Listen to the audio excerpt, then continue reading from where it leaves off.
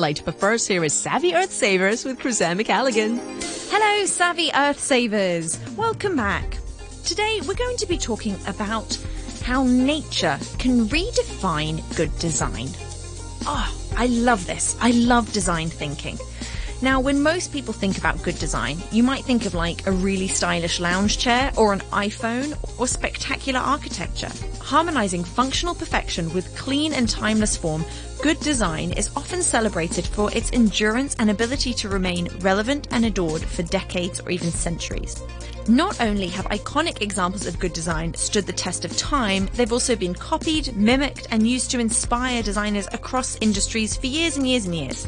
But when we think about really good design, very few of us think about, for example, how fast a sailfish is, or the strategy of a pine cone, or the resilience of a Joshua tree in the desert. We think about products and places that people have built, not the natural forms and functions that have evolved in nature and endured for hundreds of millions of years.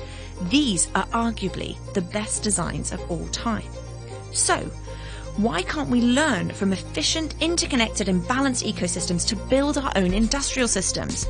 That is the question behind the practice of biomimetic design, which recognizes that a perfectly designed, calibrated and fully circular system already exists in nature. Energy and materials elegantly flow through ecosystems, efficiently cycling back into new forms with no waste and no stagnation. But recently, 10 nature-inspired designers were announced as finalists for the Ray of Hope Prize. And so I'm going to tell you a little bit more about the 5 finalists using biomimetic design to tackle some of our thorniest human problems. The first is a company called Biome, which is manufacturing building materials from mycelium. So this bio-based building materials company uses the root structure of mushrooms to produce a higher performance, lower cost and more sustainable insulation material. It's amazing. Biome uses landfill-bound commercial and agricultural byproducts to grow mycelium for its products. This London-based startup also manufactures a biodegradable alternative to wood-based sheet materials by using byproducts from food production. Amazing. Another company is New Iridium. They are mimicking photosynthesis to catalyze chemical reactions. So conventional chemical processes require significant amounts of energy or other material input to catalyze chemical reactions. New Iridium, this company, is developing a process that mimics this. They use light to convert water and carbon dioxide into chemical energy, eliminating the need to use heavy metals or heat as catalysts in these reactions. Amazing. Another company is Impossible Materials. They use bright white scales on the Cyphocheilus beetle's exoskeleton as the design inspiration for its more sustainable and better performing white pigment.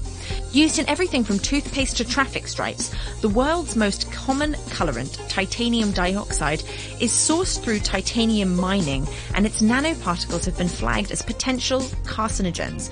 Making an alternative possible, Impossible Materials has manufactured a safe bio-based colorant from cellulose. Again, amazing. Infinite Cooling is a really fascinating company. Much of the water used in industrial cooling towers at manufacturing sites or power plants leaves the facility as high-density water vapor. Infinite Cooling have turned to the fog harvesting prowess of the Namib desert beetle to address this inefficiency, developing a product that can be added to cooling towers in existing manufacturing facilities. The solution saves customers millions of dollars and hundreds of millions of gallons of water annually. Spintex Engineering are spinning silk like a spider. The silk of a spider is one of the strongest biological materials in the world.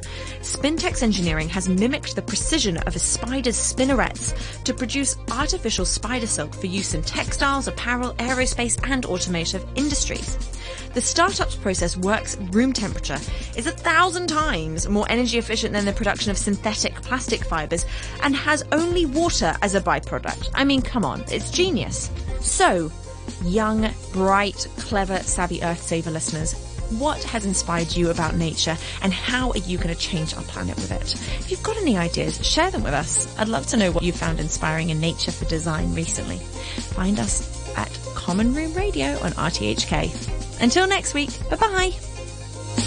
Thank you, Cruz. Join her every single Monday night here in the Common Room to find out more about what's happening in our world when it comes to the topic of sustainability.